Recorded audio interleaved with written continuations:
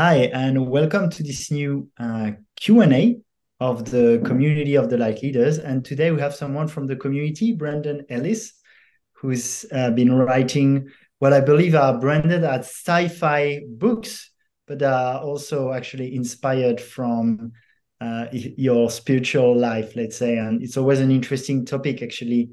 I personally think that and it's a lot in a lot of teaching of yoga too. It's like this world is Maya, is illusion, and deep down that the frontier between reality and imagination aren't as thick as we usually think. So it's interesting to have you, Brandon, as a successful best-selling sci-fi author, share about where those stories come from and if they're really so sci-fi and so like from the imagination. So thank you, Brendan, for joining. Can you share a little bit about the background of these books? Yeah, my most popular series is called the Atlantis series, and a lot of that information comes from uh, not just studies in mythology or reading Edgar Casey's information. It's from near-death experiencers and a specific near-death experience friend who, after she or when she died, went up the tunnel and was told all of this information. She came back to her body and she was supposed to tell it to the world. And I got to be friends with her for about 20 years, and I just picked her brain as much as I could. And she even helped me with some of my books that I've written. And a lot of the information in these books are is from information she was told. So there's a lot of truth in this fiction that I write. Hmm.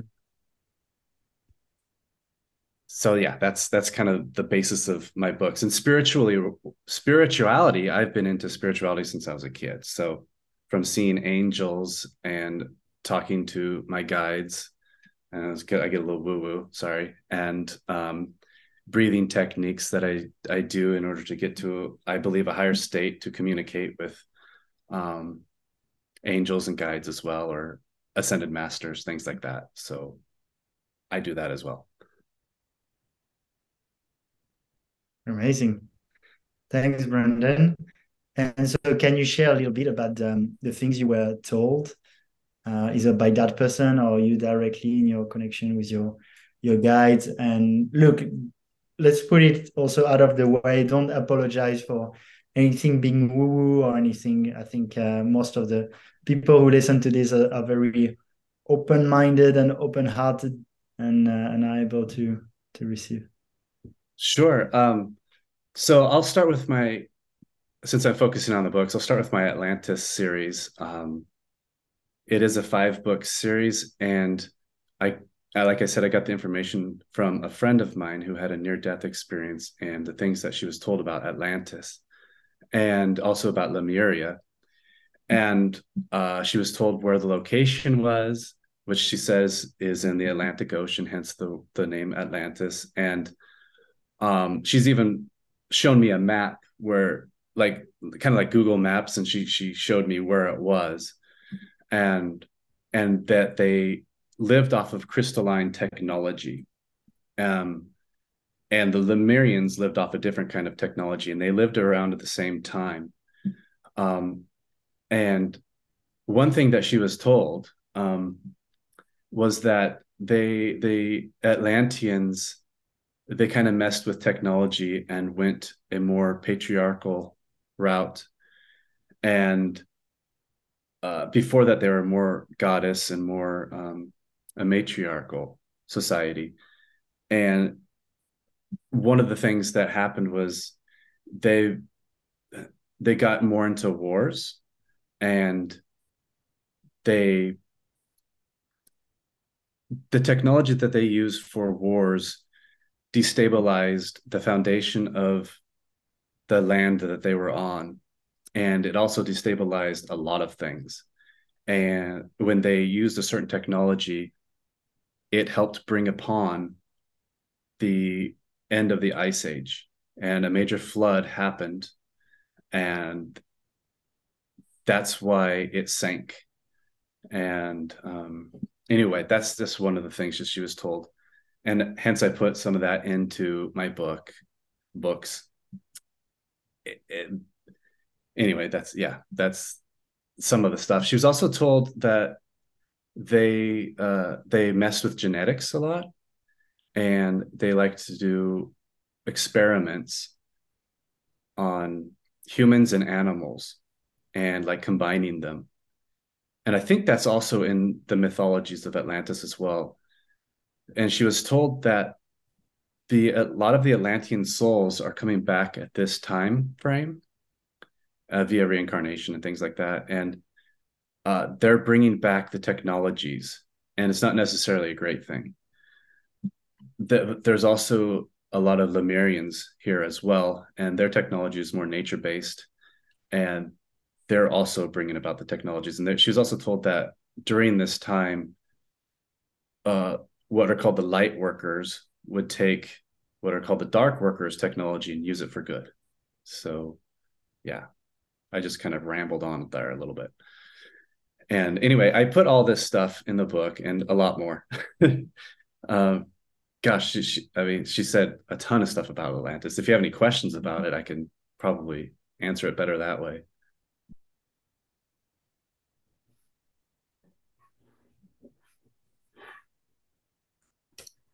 What's the crystalline technology that you speak of? Like I'm trying to picture it, but um like kind of She is it light or and crystals? it's literally crystals. I don't know exactly how they use that as technology. Uh, I I know they had, I forget which they're called, but almost like light poles. They had them all throughout the continent. It used to be a continent, and then over time, with all this technology, it crumbled down to islands. But it used to be a big continent. And they used to have a lot of, oh, they're not light poles, but I forget what they're called, but they're like big crystals, and it's almost like say you have some type of a vehicle, and that there's a antenna and a transmitter, and there's these big light crystalline structures are transmitting information and energy to this antenna on this vehicle, giving it the power it needs, the power source. So that kind of thing. And they also used it as weapons. Weapon technology is something similar to beam technology. And there was a huge um, giant crystal that they used for that. And I don't know how big it was, but she said it was immense. And uh, that's what destabilized the major big continent when they used it to also harm other civilizations. And she was told that the Bermuda Triangle is where that big crystal sank. And what it does is it's creating a dimensional time fluctuations in that area and things like that. So it's more down by I think the Bahamas area. I'm not really sure where the Bermuda Triangle is, but I think it's over in that area. Does that answer your question? I think so. It's like a kind of energetic grid of information, something like that, right? Yeah. Do you think the Earth's core is also like more crystalline? Uh, or, and I guess something else that came up is like I've heard other people say in the spiritual communities that like Mother Earth, kind of is an awareness and a consciousness within Yeah. itself. And when anything tries to disbalance that too much, she like ends it, Yeah. whatever it is, Yeah. to keep She was told existing, kind that, of. yeah, she was told that Mother Earth is a soul, and was actually kind of asleep, was asleep for a long time. And um and I don't know really what that means, to tell you the truth. But she has been awakened recently. I mean, not like recently now, but I think in a certain time period that in history would be recent. And what's been happening is she is starting to wake up, like I just said. And what will happen eventually is if we don't kind of clean up our act, she's going to do it for us. And for example, one thing that happens is an area of like Atlantis or something like that, or Lemuria. One way to cleanse that is to sink it and let it sit under the ocean with salt water, cleansing it. That's one way it can happen. And she was told that if she needs to, she would shake us off like fleas, if like a dog shakes off fleas. And she was also told that it's going to happen in the near future where there's going to be major earth changes and a lot of people are going to be shaken off like fleas. And she was told, if we want to be in safe locations and we want to survive this next shift, this earth change event, that we need to ask in our heart, ask the universe, the source, the great spirit, whatever, God, goddess, to place us, to just lead us in a very, to a safe area, that kind of thing. And she was also told that as Earth purifies itself, because it's going to have to, that's what Earth does. It seeks balance. Like all things seek balance. And for example, as the Earth's soil, so we have the microbiome, if you know what that is, it's the bacteria and the fungi and the protozoa in the soil and in the air and in the sea. And the virome, which is the same electricity thing. Too, right? Like the microbiome. Yeah. It's kind of electric. It does. Yes, it does. And it's also a delivery. We utilize the plants and us utilize the microbiome because what it does is like an uptake of nutrients into the plant from the soil. That's what it does. And we're down to 3% microbiome. And when we get to under 1%, that's when not all life dies, but in a short term, life dies, including humans.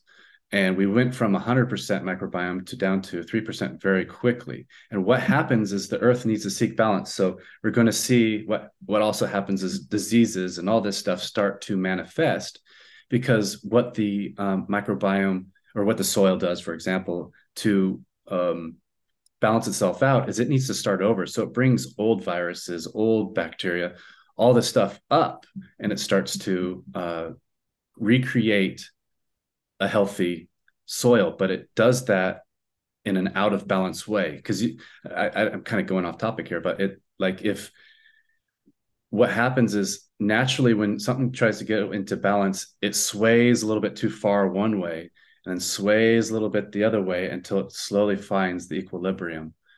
And so that's what Earth is doing as well. This is what I was told. It's not like I know what Earth is doing. This is just what I was told. So yeah. Yeah. And if you think about it, the way I like to think about it, if we believe everything has consciousness, especially something as powerful as Pachamama or Mother Earth or Gaia, is similar to a detox, almost like a parasite cleanse. If like inside your body you have parasites, you're gonna cleanse them. And at some point, Mother Earth might do something similar towards the ones that act as parasites. Yeah, yeah. And she was told so a major shift is coming. And she was told it's going to happen in her lifetime. And she's in her 70s now. And the major shift that's coming is she was told that humans are going to rise to a higher dimension. To the fifth density. And there are humans and she said you need to have, in order to do that, you need to have a pure body. And she's even talking about immune system and the way she told me how to eat, hence why I eat this way. And so she says those that are on the shift timeline and do rise to the fifth density with the new Earth, there are those, and she's talking about billions and billions of people with energies that aren't going to match the fifth density. And she said they'll be shuttled off, her terminology, to worlds that match the vibration and frequency of that soul. So, but she said, you really want to get to this. I mean, you don't, she was just shown what the new earth was going to be like. And so she was really excited about being on the new earth. So she was saying, you really would like to be on the new earth. It's a peaceful, loving, incredible place. And it's going to be a new school for the rest of the universe. The humans, the Homo sapiens that are going to rise to the higher dimension, this fifth density, are going to be teachers for many souls across the universe. So, yeah.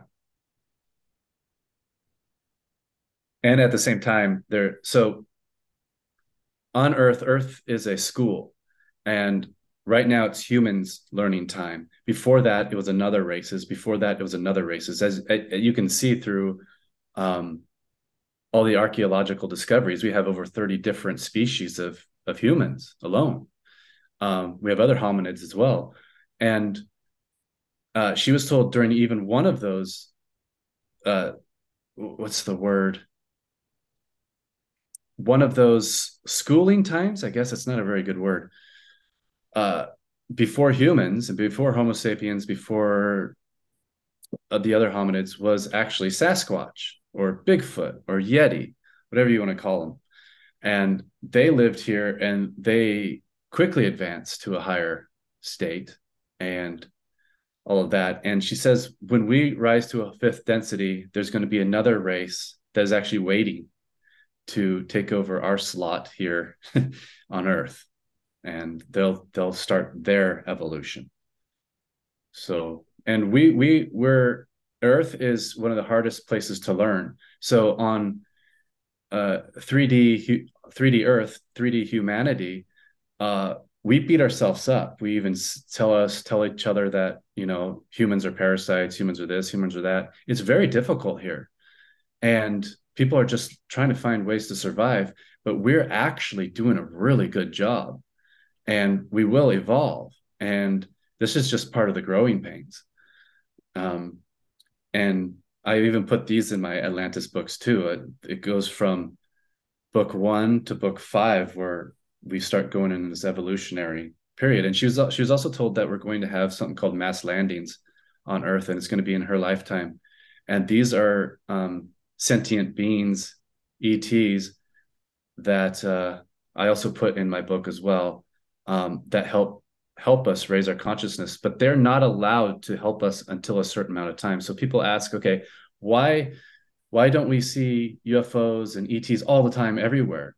Well, we used to before the end of the last ice age. It was actually normal, but there was a plan put in place to help us evolve even quicker on our own, and hence they aren't around. They just observe us mostly. There are some negative ETs out there that are around and do some negative stuff to us, but apparently, I don't know if this is true, but something she was told, there's something called the Galactic Federation, and they are actually kind of in charge of this whole thing of Earth. And these, I guess they're not negative, but I just call them that. These negative ETs that have interfered with our evolution are now being told that they can't anymore. And so they are slowly going away. And these organizations that were ET run, I'm getting way off track again, but these organizations that were ET run are now not ET run, and are just the humans that are running it. So it's going to be easier for us to overcome and see what's happening. And I think that's occurring right now. So anyway, yeah. Yeah, that's exciting. That really makes me want to read your books, because I've been interested in this. I've listened to the Law of One. I don't know if you've heard of that. I've never listened. Yeah. Dolores Cannon's work also is touching a lot on these things, but they usually, I find personally, a little bit boring. So I find them in a sci-fi and something maybe like more engaging and more fun, while at the same time learning about it is something that's really appealing to me. So I wanted to share that. Oh, cool. Like in the Law of One, they talk about force density. So I don't know, was I'd be curious what's the difference between 4 and 5. And yeah, for the negative, how they would phrase it is there's like service to self and service to others, and there's people basically in service to self. Oh, yeah. In fourth density of service to self, is that what you're saying? No, just there was two different things, but what you call Oh, negative okay. would call people in serve or entities in Yeah. service to self rather than others. But in the law of Ra, the equivalent of 5D is called something like fourth density, not fifth. So I'm curious, Oh, okay. fourth density, what is fifth density? And is it different than 4D and 5D? That's a good question. She didn't really ever touch on that, except that we would go through 4D to get to 5D. And she said that'd be a very, very short time because you can't live in 4D for very long. I have no idea if that's true. Um, and a strange thing is I was listening to, do you know Zach Bush, MD? Yeah. He was talking about a Stanford study or something in Stanford, or maybe it was Harvard. I forget, but I think it was Stanford, where this scientist he's able to look at the Schumann resonance, and I think it's the Schumann resonance, and see the kind of the energy of the Earth. And he noticed something peculiar shortly after 2012. I think it was in 2013, 2014. He said Earth shifted all of a sudden into 4D, and suddenly right after it shifted in 5D. And he's not saying that we as a human species shifted into 5D. He's just saying the energies of the Earth did this interesting shift. And what apparently is supposed to happen after that, Earth is going to pull us up. Those that energetically match that frequency. And so I don't know if that's happening now, but I think with what that Stanford guy spoke about, yeah, probably.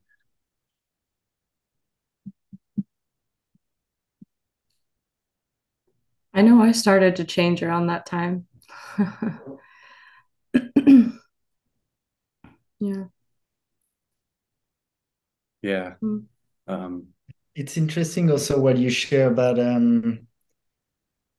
like I mean to me the new Earth isn't just physical. Like for example, I think some evolved societies, I don't know, right? Maybe it's the Mayans, maybe it's Tibetan monks or something. I think they already live on a different version of us when we think that maybe they got killed or something. And I think it's gonna inspired from Dolores Cannon, but I hear what you're sharing makes me think of that.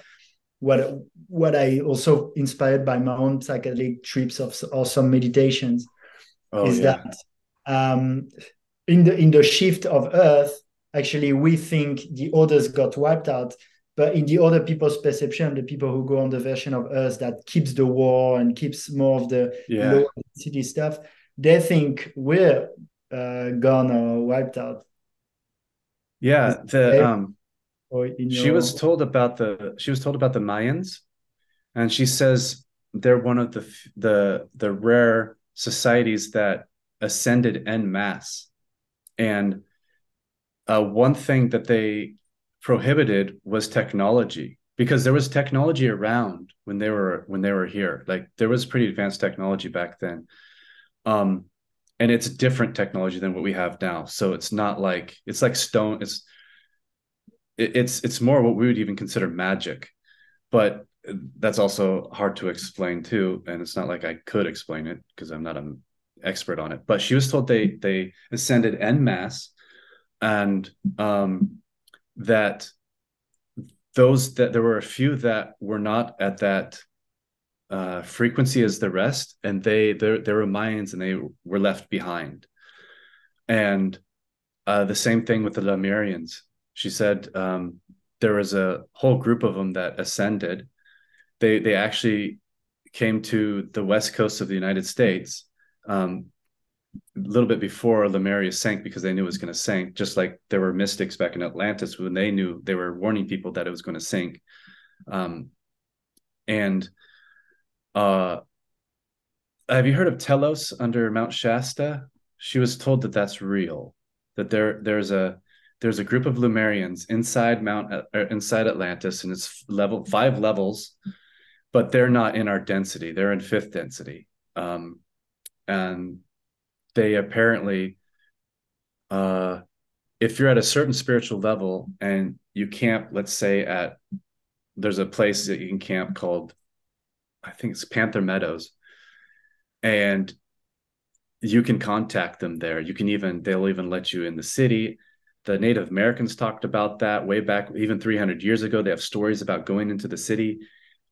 There's LA, the LA Times back in 1930s even wrote articles about it. They even have an article written by an astronomer that happened to be nearby, and he put a telescope on this area. He was seeing flashes coming from Mount Shasta. And this is all in an article from the LA Times back in the 1930s, which is so funny.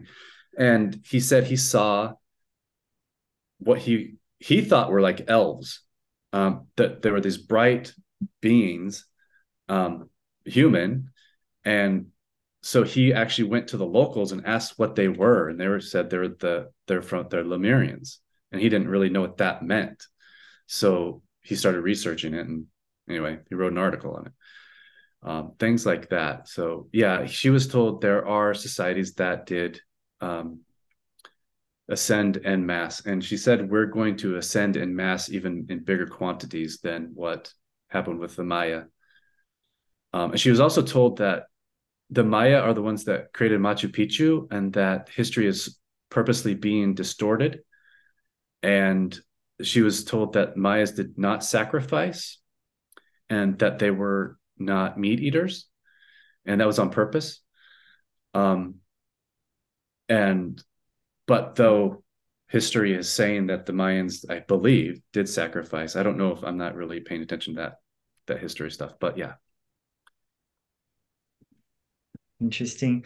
And as you were sharing about like being able to go there to Manchester and contact, I'm wondering, did you want to go there also to experience it for yourself? And do you have any personal experiences? That's funny. Yeah, I do. I have a very interesting one. So I've been there once. I mean, I've been there twice, but I've been near it once, camping near it, but then I camped on it, Mount Shasta. And I was in Panther Meadows with my girlfriend at the time, and she was actually Native American. She was half Choctaw, half Cherokee Indian. And she was very spiritual, and so was I. Well, I still am. And this is back in 2009.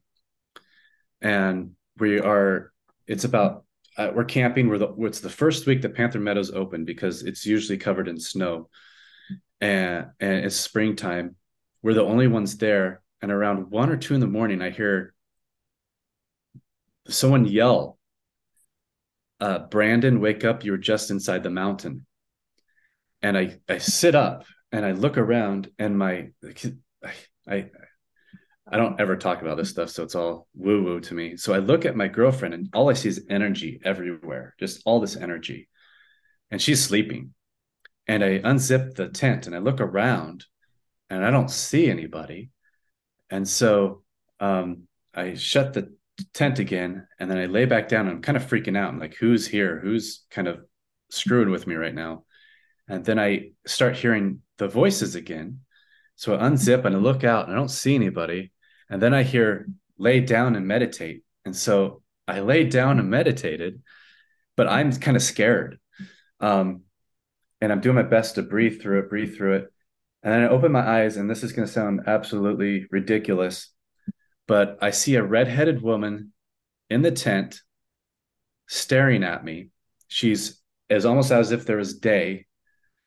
And she starts telling me all of this stuff.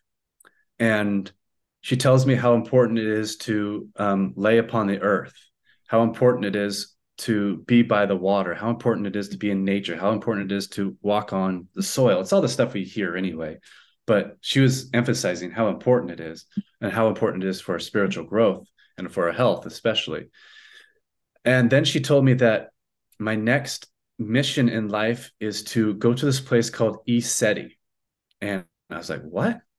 And it's ECETI. She spelled it out, ECETI, and that's it. And then I like blanked out, and I woke up in the morning, and I explained this to my girlfriend, and she's like, oh my gosh, wow. But for the next 3 days, this woman, and my girlfriend my girlfriend at the time thinks I'm just kind of nuts because I'm walking down the streets of Shasta and I can't see very well because this woman's face is like, I don't know how to explain it. It's like hovering in front of me. It's like translucent. I can still see through it, but it was really weird. And so after I get back home, I'm also a massage therapist, a sports therapist at the time, and I can't stop thinking about ESETI. My next mission is ESETI. What's that? So I look it up. And there's this place in Trout Lake, Washington, which is just the next state up from where I was. And it's about 2.5 hours away from where I was. And I'm in my massage office and I have somebody waiting to get a massage, but I can't help it. I get the phone number off this website. It stands for extraterrestrial contact, I think. And the TI, I forget. Anyway, I forget what it stands for. I googled it. It's I mean, I brave search it. Enlightened contact with extraterrestrial intelligence. Okay. So I call them up and I tell this guy, his name is Patrick, who answers. And we become good friends. And I go, well, and this is July 5th. And he goes, well, actually, and I was told to not just back up a little bit. I was told that I needed to move there and live in a freaking teepee. And so I tell him all this, and he goes, that's interesting because last night we just had a discussion that we want to start a community here. And how about you come up and have an interview with us, and we'll see if you're the right fit. So I do go up that weekend, and I have an interview with them, and I was the right fit. And over time, 16 people moved in up there, and we had this community of yurts and people living in the cabins and all this stuff. And me living in a teepee, which I think that it's great in the summer, but in the winter it was freezing. I was waking up every couple of hours just freezing and stoking the fire and stuff. But and ESETI, it's the first time I actually saw UFOs. It was very interesting. We would see UFOs there. We'd see orbs all over the place with our own eyes. It was very interesting. And so I lived there for only 6 months, and then I left. Me and my girlfriend at the time broke up, and I left. so yeah, that was my experience at Panther Meadows at Shasta.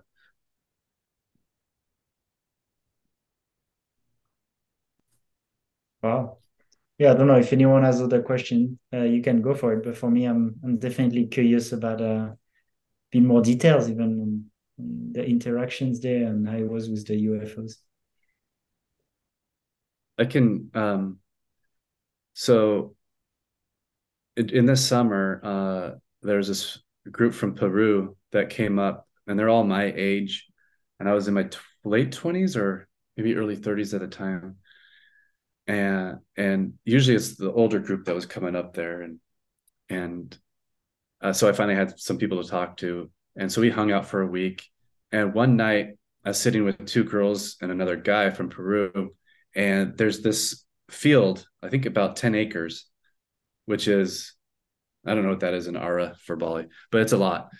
And we're the only ones in the field. I believe it's like 2 or 3 in the morning. And we get little chairs and we sit in the middle, and we see this light come overhead very slowly. And one of the girls says, stop, come down and visit us. And it stops and it starts descending, and the light around us gets brighter and brighter and brighter. And then she yells out this blood-curdling scream that actually had everybody running out of their tents and cabins, seeing who got, what happened. And when she let out that blood-curdling scream, that light just, boom, took off, just like in a second, out of there and gone. And that was one experience. Another experience was I'd see all these green orbs going around. So what we would do is we'd have little kids that would come there. We'd say, go out, dance in the middle of the field. And these green orbs, or I don't know, orbs, would go around and like do vortex spiral around them, and the kids would laugh and stuff like that. But you could take pictures of them, and you can see all these orbs, just these, well, yeah, orbs. It's really cool. So that's some of the experiences. Others were on Mount Adams, which is right next to that land. There was this green light that would appear. It seemed like it would appear weekly. We never knew what it really was. And the owner who lived there always said it was a portal, but we could blink our lights on it because we had these lasers, could blink it on it, and it would copy us. Whatever we blinked, it'd copy. It was pretty neat.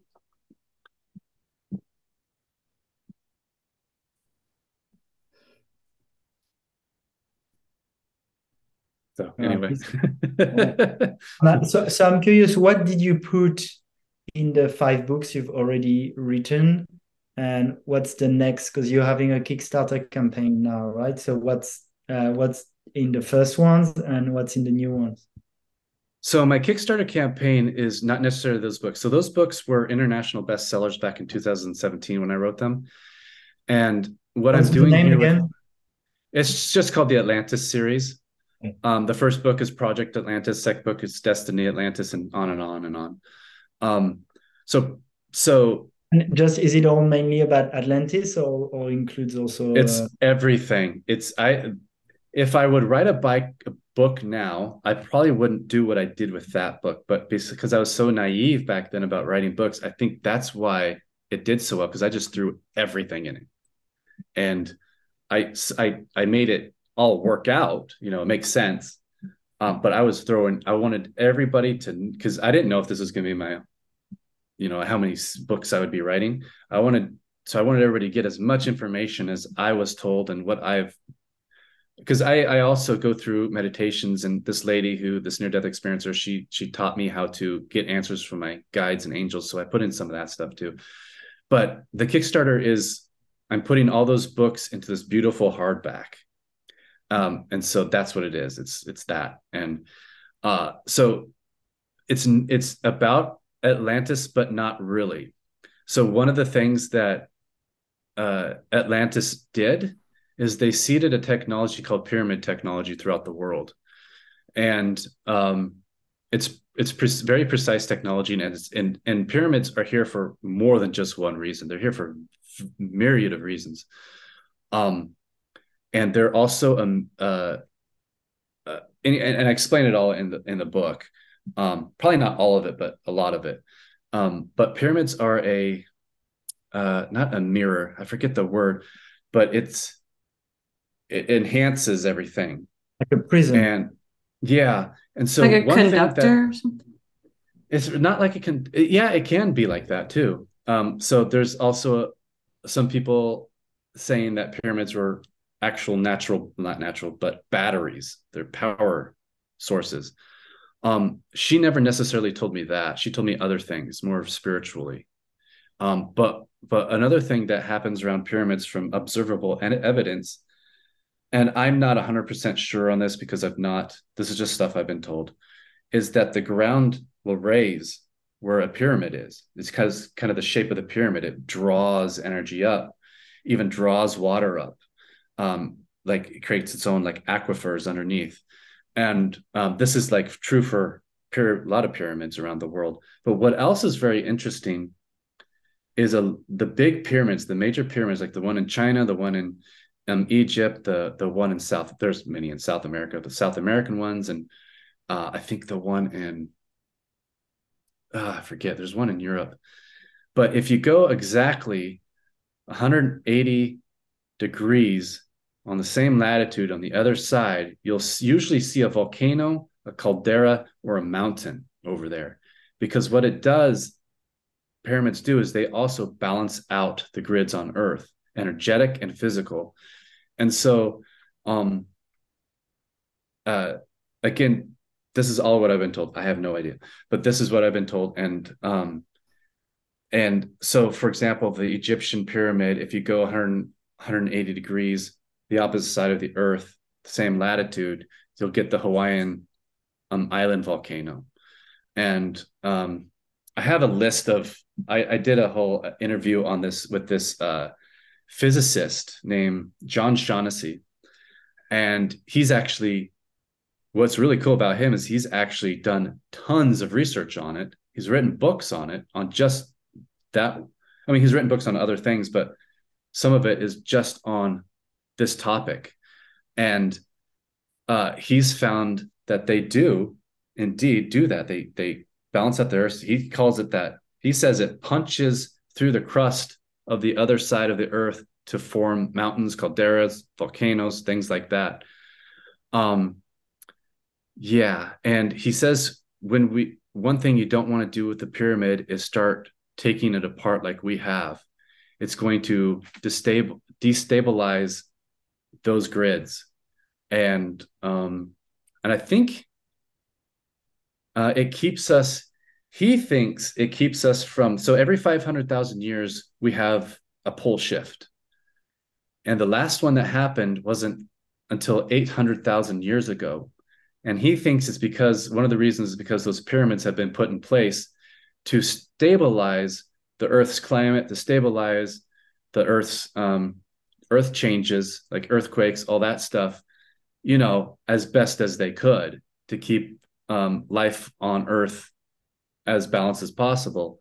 That's his kind of theory on it. And I also put that in the books. So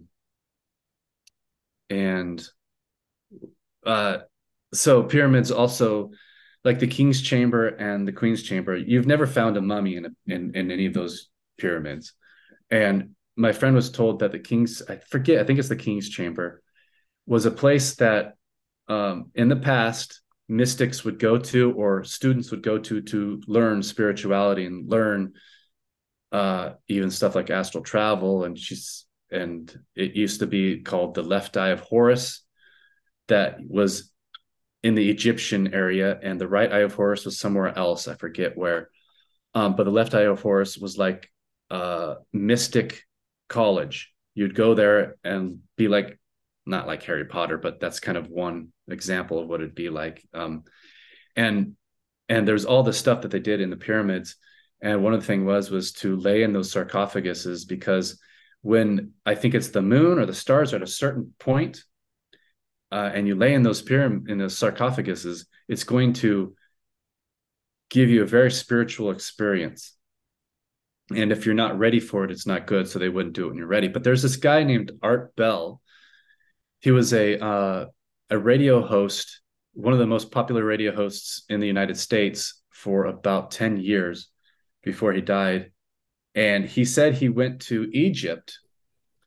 And this is what's really interesting. And he laid in the king. He was able to go in, because he was very popular, well known. He's able to get a personal, like, not escort, but guide through the pyramids by himself. And he said there's 4 people with him, and one was a guide. And he was able to go in there, and he decided as a joke to lay in the king's, or that sarcophagus. And he even said on the radio what happened to him. He said he shot up out of his body. He's up above the earth, and he's looking down, and it shocked him so much. That shock brought him right back to his body, and he immediately left that. You can even go on YouTube and listen to his experience. But yeah, it's pretty interesting. And yes, that's another reason why apparently the pyramids were built, to help raise the consciousness of humankind. Oh, that's fascinating. And yeah, you can share the link of the interview, like in our group, maybe in the wider one, the Light Leaders. That'd be really interesting. And actually, for me, it's funny, I haven't been there, but living in Bali, I have a lot of friends who take a pilgrimage to the pyramids, ideally with people who can have them privatized. And I've had a lot of friends having all kinds of very interesting experiences there that would seem very metaphysical. So it's really interesting. I have a question for you, Brandon, because I am, and I think a lot of us also are interested in creating those new Earth societies, right? How do we do it? And so there's obviously an inner part where we raise our frequency, but there's also the outer part, which is, okay, what eco-villages or things, how do they look like? And one of the things the co-creators I'm with and myself are really interested is different kind of technologies. So we love Yeah. some of human Yeah. technology, embracing things like blockchain and computers, but generally into more really earthy and some of the more like, let's say, indigenous, and also into the galactic. But that's usually the more esoteric, also free energy, these kind of things. So Yeah. do you have recipes you could share with us? I mean, not going too much in detail now, but let's say in general, do you have, did you inherit some of that lost technologies knowledge? Oh, in the books? Yeah. Um, yeah, I did. A Let's lot say, of are there ET. things you think we could use to build a newer societies from these books? From these books, I mostly use gosh, I don't think I did much technology in that kind of way. It's a sci-fi book, so there's a lot of technology, a lot of like um space battles, things like that, just to make it exciting and stuff. Uh, but I didn't really talk about much of the technology in that way. I talked about the inner technology, um, things like that. Uh, but she was shown my near death. So I co-hosted a near death experience group, and a lot of them are told about the future of humanity, and they all like aligned with each other's. And so some of the stuff that uh so free energy for one, I guess that was supposedly real. And free energy was created, well, it was probably created by many different inventors, but the well-known one was Nikola Tesla. And my friend was told that Nikola Tesla was an avatar, and that's just a soul that comes in to raise the consciousness of humanity. And his technology was, as we know, suppressed and still is. But she was told in the future, there's going to be an underground movement that's going to get free technology out there. And we're going to be living with free technology. She even thought that would happen in the 2020s, but I don't know anymore. Um, and she was told about these crystal healing things that can heal your body. She was told about I can't talk about that. There's something else she was told about that's going to be coming that's pretty advanced and natural.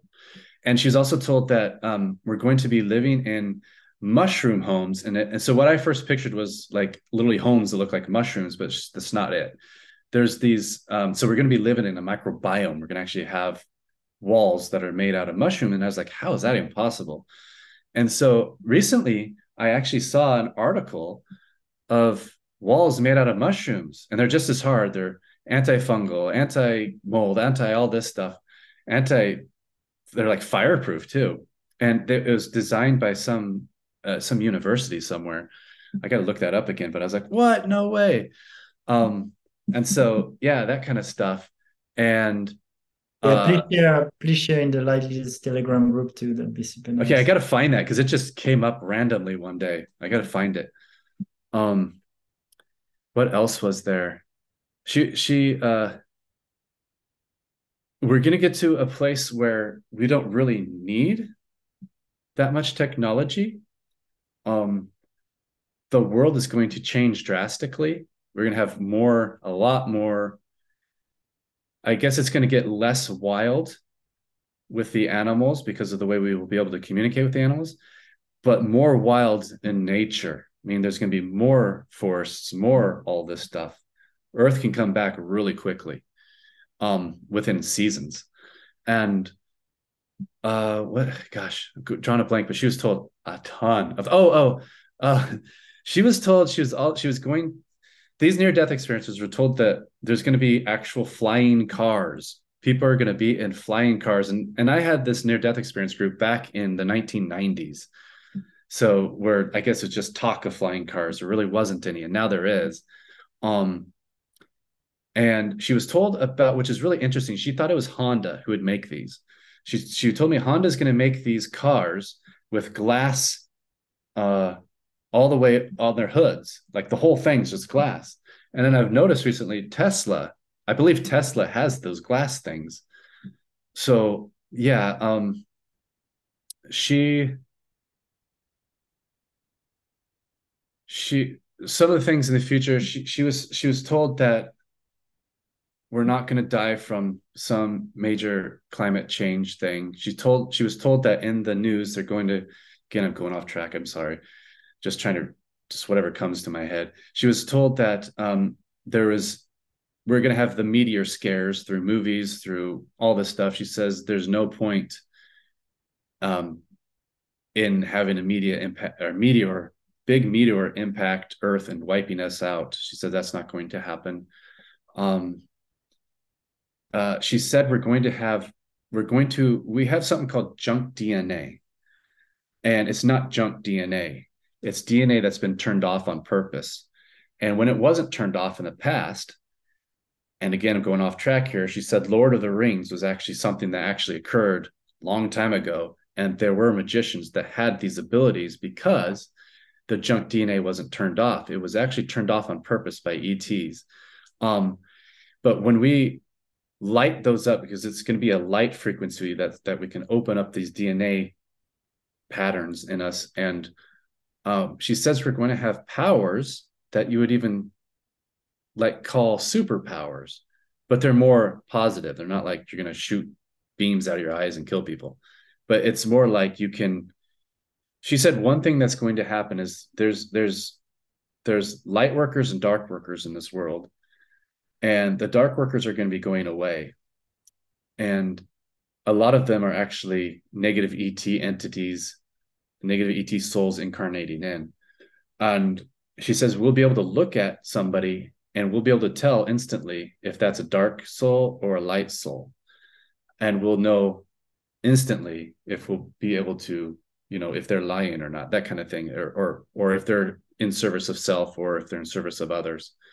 I She feel a said, lot of us can almost do that already. yeah, and it's just going to get more and more apparent. Um, yeah, then she was told, here's what she was told. This is what's going to change history. She said, we're in the most darkest point in humanity's history is right now. And she said the reason why is because humanity's evolving at such a pace that it's literally scaring those dark workers. So they're going to throw everything at us at these end times. It's not the end times like the end of Earth. It's the end of a paradigm. And they're going to throw everything at us, from fear in the media to chemicals and foods, all of this stuff. Chemtrails. She was told about chemtrails. I remember back in the 90s, she took me outside and she's like, look, those are chemtrails. You see how it's doing an X pattern or a circle? Those are chemtrails. They'll spread out and they have harmful chemicals in them. That's to dumb us down. But all this stuff that they're doing to us is not working. And because the human spirit is extremely powerful, we're apparently one of the most powerful beings in the entire universe. And we've been taught that we're not. We're also taught that there's no ETs.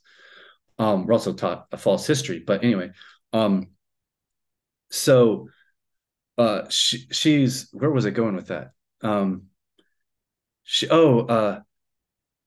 what we're going to do is there's going to be a point where humanity wakes up en masse, and we're waking up right now. And she says it's not going to be us fighting back against the government, because the elites are doing some pretty nasty stuff to us, and they're going to do some more nasty stuff to us. There's another event that's going to happen that I'm waiting for. Not that I want to, but humanity is going to turn their back on what she's called the Warhawks. They were called the Warhawks, and we're called the Doves. And the Doves are going to turn their backs on them. And what feeds the Warhawks is the energy of fight, the energy of fear, the energy of, I disagree with you, all this stuff, the energy of separation. We already know that. But what's not going to work is when we fight back. That does not work. It works in a very short time. You'll awaken even more. You'll show all this stuff, but it's actually negative energy. She says when we turn our backs to them and forgive them and love them and not give them any energy, she said that's going to happen. Even the military is going to do that. And this small group of elites they can't do anything about it. And she says that's the ultimate time when that shift happens. That's when we start to definitely wake up, and the earth really starts to change, as in humanity. And we're going to have a huge, incredible, what's called heaven on earth. So it's pretty cool. Oops. Thanks, Brendan. I have a question on, well, first I have a reflection when you talked about fighting. I think it's a really interesting thing that we now have Bobby Kennedy running for president as an independent, Oh, yeah, because yeah. I've, I've, I've always been focused on, okay, creating the new, and always thought, okay, the old politics, don't really care about that anymore. But actually, who knows? And that would be really beautiful and maybe a more smooth way to go about it. So I don't know if you have any reflection on that. I'm interested. And Yeah, she also, was yeah, sorry, she was told about him. She was told about that there's be this environmentalist lawyer who's part of the Kennedys, and who is, I get goosebumps talking about this because I learned about him before he was even known, or at least before I even heard about him. And that he's an environmental lawyer, and he's going to be changing the world for good. Um, uh, she was. There's some things I can't talk about for various reasons. Uh, but she was told, I can't talk about that. Anyway, yeah, Bobby Kennedy is apparently an avatar, and he's what you call a sleeping avatar. So it's different than what the yogis talk about. The yogis talk about avatars in different ways, but the way she's explained what an avatar was is they're literally a, a big soul group that has come in, that has come in at a certain time in human history, because we're having a very difficult time. And she says more avatars are alive now than ever on humanity to help us ascend. And he's one of them.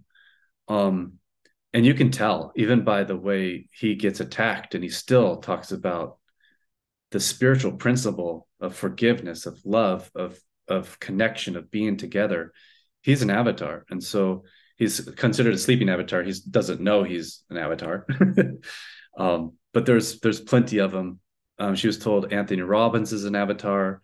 Um, uh, she was even told all the Beatles were avatars, stuff like that. She was told like Sai Baba was an avatar. You know, those basic, like Babaji, um, Yeshua. She says his name was not Jesus. Please don't call him Jesus. His name is Yeshua. Um, Buddha. All those basic ones who you would think are avatars are definitely avatars. But there are people just. She even says there's like people who are homeless, don't know their avatars, but they'll say something at that right time that's going to change somebody's life for them. And it's only a second of them doing an avatar thing throughout their life that really helps somebody. But avatars are here to raise the consciousness of humanity. That's what they're here for.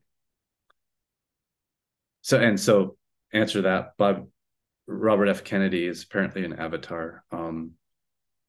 And I used to do like tree sits and all that stuff when I was in the early 2000s, and do environmental work, and he was always kind of there in the periphery, in the like, oh, that Robert F. Kennedy guy, yeah, I remember him, he's supposed to be really helpful, and he was always helpful. And so anyway, yeah. amazing. Are you allowed to share about the next event you mentioned? I don't think it's going to happen. So yeah, because I learned about it back again in the 90s, and I didn't hear a peep about it until I came to Bali. A guy named Martin came up to me, and he told me about it. And he said, I go, where? I just like almost shot up out of my seat. And I said, where did you hear that? There's only one person that's ever told me about it, and I've never heard about it from anybody else. And he said, Stephen Greer. He told me about a Stephen Greer documentary. So when I watched it about, I think it's 2 years ago in Bali, I was shocked, because it's like I was like almost shivering, because this is all the stuff that she was told. So I don't know if you've seen that documentary, and I don't remember even what it's called, but he talked about a fake alien invasion that the elites would do. God, I can't believe I'm talking about this. Um, and that the elites have this technology that is far beyond what we think. Um, But the technology, these invasions would be is fake ET, so it's holograms in the sky, but the weapons wouldn't be holographic. The weapons would be real. Um, and so that would put a lot of fear in people, and that's one of the last things they throw at us before we turn our back on them. Um, in the end, we win. The light workers win, and it's not really a winning thing; it's a forgiving thing. It's a loving thing. Um, so yeah, hence these are also in the books. This kind of stuff. So some of the stuff that I was told about is kind of sci-fi-ish, so it's easy to put in those books. It kind of reminds me of like Wizard of Oz, at the end Oh yeah, where yeah, the curtain comes up and you see the guy like, like basically it's exposed that they're trying to scare us, and that yeah, they're trying to lie to us like so obviously that everyone's like, psh. It just doesn't yeah, even take them seriously anymore. yeah. That's so true. Yeah, the man behind the curtain, and it's going to be like that. Apparently, we'll just like we won't even take them serious anymore. It's not even a big deal. Media won't be really a thing anymore because that's what media is. It's just shock and awe. Um, so yeah, and she was told, get rid of your TVs. Don't watch them, is what she was told. Done that a while ago. Yeah. Ditto. What she Uh, told you about the food you mentioned before? She was the one who taught. So with all these near-death experiencers, she was the one who had the most in-depth near-death experience that I've ever spoke to about. And um, so food was huge for her because they said that's one of the basic principles on spiritual growth. And uh, she, so I always have like when I talk about food, because there's so many people around me who eat meat, uh, that think that I'm just crazy the way I eat and that I'm wrong. Um, she was the one who told me first, you got to go organic. You have to do uh back then organic was more important than it, or it was more of an important word than it is now, because now organic is like it's not what it used to be. It's now you got to kind of best if you grow your she was told this, it's best to grow your own garden, eat as fresh as you can. But she said she talked about the What I pure. like as an alternative is at least to know and trust the producer, let's say. Yes, yeah. And so we need pure bodies in order to have pure minds and pure insight and pure logic. And it's an easier path to our heart, to listening to our heart. And she was told, she was given an example of to eat like the Druids, and she was told that the Druids weren't like what they're painted like in history, as in they also didn't sacrifice. They did have magicians. They did have Merlins. Merlins aren't one Merlin. They're like the leader of the spiritual movement there, or the religion there. So there's always different Merlins coming around every 40 or 50 years. Um, but they ate raw. According to her, they ate mostly raw. And they didn't, and the way they ate, they didn't need to eat that much. They didn't really need to clothe themselves that much.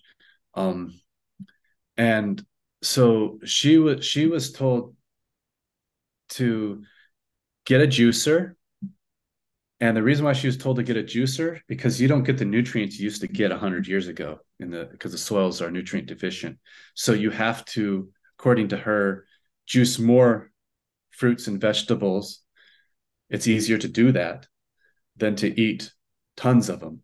So she would put like, you know, I'll just make an example, like 2 apples and 7 carrots in a juice and drink that. But she was told the way you need to eat is pure, chemical free, natural, never out of a box, never out of a package. Eat like we're intended to eat. And we're kind of subtropical beings, apparently. And so fruit is one of the most ideal foods for us. And it's funny how I grew up thinking I'm not supposed to eat that much fruit. I was taught that, not from my parents, but from, school and stuff, because it has too much sugar, that kind of thing. Um, and so she wasn't really into, um, she was really into smoothies, or not smoothies. She was really into juicing. So she was taught about juicing. And so she did a lot of juicing. When she did cook stuff, it was mostly soups, but she wasn't told to eat soups. It's just kind of what she liked to do. She had her own garden. She had a big garden, and she did a co-op with her garden. And so she had such a big garden. I'd help her in the mornings with it, being her digger and all that stuff, almost 5 days a week. And um, a co-op is when people come over and she gives people a basket full of fruits and veggies, because she had plums and uh, raspberries and grapes and all that stuff, along with cucumbers and some carrots and radishes. She liked radishes. I can't stand radishes. She did a lot of that stuff. So, and she looked younger than what she was, her age, and that's what people told her a lot. And it's really not about the age, though, the way you look. It's about how you feel. So that's another reason why she was told to eat this way, is because it's an ideal way to grow spiritually, all that stuff. So, yeah. And I know a lot of meat eaters would completely disagree. So anyway, that's what she was told. That kind of reminds me of what Spira talks a lot about. I'm in his e-course right now, and I'm kind of part of his Cool. community and stuff. Um, he talks a lot about how, diet is hand in hand with our behavior. He's like, you'd never see a like fruitarian go and do some of these, like it it affects every, it's like the physical holds and like vibration more than any of the others. Like it's more fluid with all of the other things. So Yeah. it's like you said, the basic principle, like it's kind of the most solid, the first thing that you might need to get right is the diet so that you can then have the vessel in order to to receive the higher. And yeah, and if you're, basically constipating the system and not having that connection, you're disconnected from all of that, and then you're easy Yeah. to believe whatever or be Yeah. confused. And yeah. Yeah. That's very much what she was told. She was really told about be careful with the chemicals. So, I mean, like, chemicals can literally take off the myelin sheath of your CFS, central nervous system. So it can cause MS and all that stuff, and really quickly. So that's why another reason why it's so important. Plus, you have brain fog. You have all this stuff. It's harder to think. You'll be more lazy. And I'm not just saying lazy in laying down, because laying down is not lazy. Sitting down is not lazy. I'm talking about lazy in mind, lazy in Like critical thinking. not inspired. Yeah, not inspired. When you eat a certain way, you'll have more inventive and more inspired thoughts. Um, and they're usually thoughts that are in a way helping humanity. And that's what we are. We're taught that we're these tribal people, and you hear it a lot. We may act tribal, we may act that way. And in tribal, I mean, we are uh, told that we're tribal in the way that we're warlike. And that's actually not us at all. That's been bred and taught into us for thousands of years. And I mean, tens of thousands of years. And it was taught to us not by humans. It's taught to us by humans now, but it wasn't first bred into us by humans. It was bred into us by other entities. And so, I mean, again, I don't know if that's true. This is what I was told. Yeah. So, yeah, it's very, what you said is exactly what she was told too. And I have a feeling that Professor Spira, probably you guys, are actual avatars, and and out there trying to get these truths out. And that's what avatars are all about. They're truth seekers and they're truth speakers. And and for some reason, it doesn't matter how hard avatars are beaten up in the press and the whatever, they have this drive to speak the truth, their truth, truth of what's happening, facts, all that stuff. So anyway, yeah, I think Professor might be one of them avatars. Sure.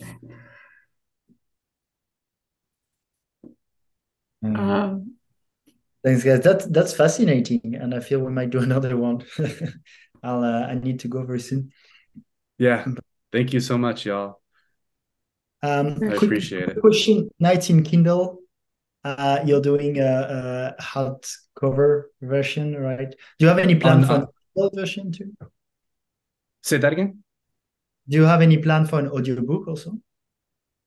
Yeah, I have an audiobook that a friend did for me for the very first book, and I just never followed up on it. That's kind of my bad thing, is that I don't really do audio very well, but I need to. They're very popular and people love them. So I will have that in the works, but not soon. I have paperback, hardback, or soon to be hardback, and plenty of digital versions. And the Kickstarter, if you want to, even, I'm just going to do a little plug. If you want to go check out the Kickstarter, all you have to do is go to Kickstarter and type in, like, I think just Atlantis, and you'll see it. I think it's the first or second one that pops up, and it'll say my name, Brandon Ellis, and that's how you can back the Kickstarter if you're interested. And can I buy the paperback already? Like, is it on Amazon or somewhere? Yeah, the paperback's on Amazon. I have new covers for them that are like really nice and sleek. Those covers aren't that good. I needed to change them. If you weren't gonna call it science fiction, like if you were to actually, because that seems like a term that, is created outside of what you're doing. Yeah. What would you call it? Like the real history of humanity? Oh, Or, well, I could, the the real hidden history of human. secrets, the lost secrets of Well, there's a lot the of fiction in it, origins. so I Okay, probably it's wouldn't say mixed. the real history. Yeah, it's a mixed. It's fun. It's really fun. It's Okay. a lot of conspiracy theory too. In a good way, because conspiracy theory, you can get so out of line with conspiracy theory that everything that hits you think is a conspiracy theory. But I would call it,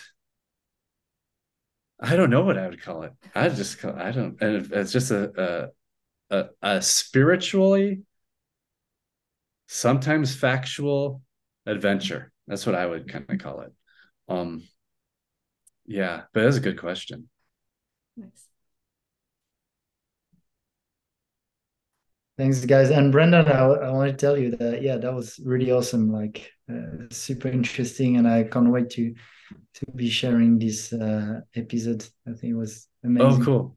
Okay, good. I was so you see how much I'm sweating. I'm so nervous. Thank you so much for letting me do this. Appreciate it. Yeah, I think what you're sharing is very valuable. Okay, cool. Yeah. Yeah, it's all the near-death experiences. It's all I learned. Oh, one thing she was told to do, and this is the thing I should end with. She was told that there's this guy named Drunvalo Melchizedek, and he's an avatar, and he's part of the Melchizedek energy, that have come down to help humanity, and that we are supposed to learn the Merkaba, and the Merkaba is going to be extremely helpful for us ascending. A person learning the Merkaba is like 20 people ascending. It's like really powerful. And so you could look him up and look up Merkaba, and he wrote 2 books that are pretty much the history of humanity called Flower of Life, Volume 1 and Volume 2. And those are I've very good looked at those. yeah. And so she was told when she died to find Rumble Melchizedek and learn from him and learn the Merkaba and do all this stuff. So yeah.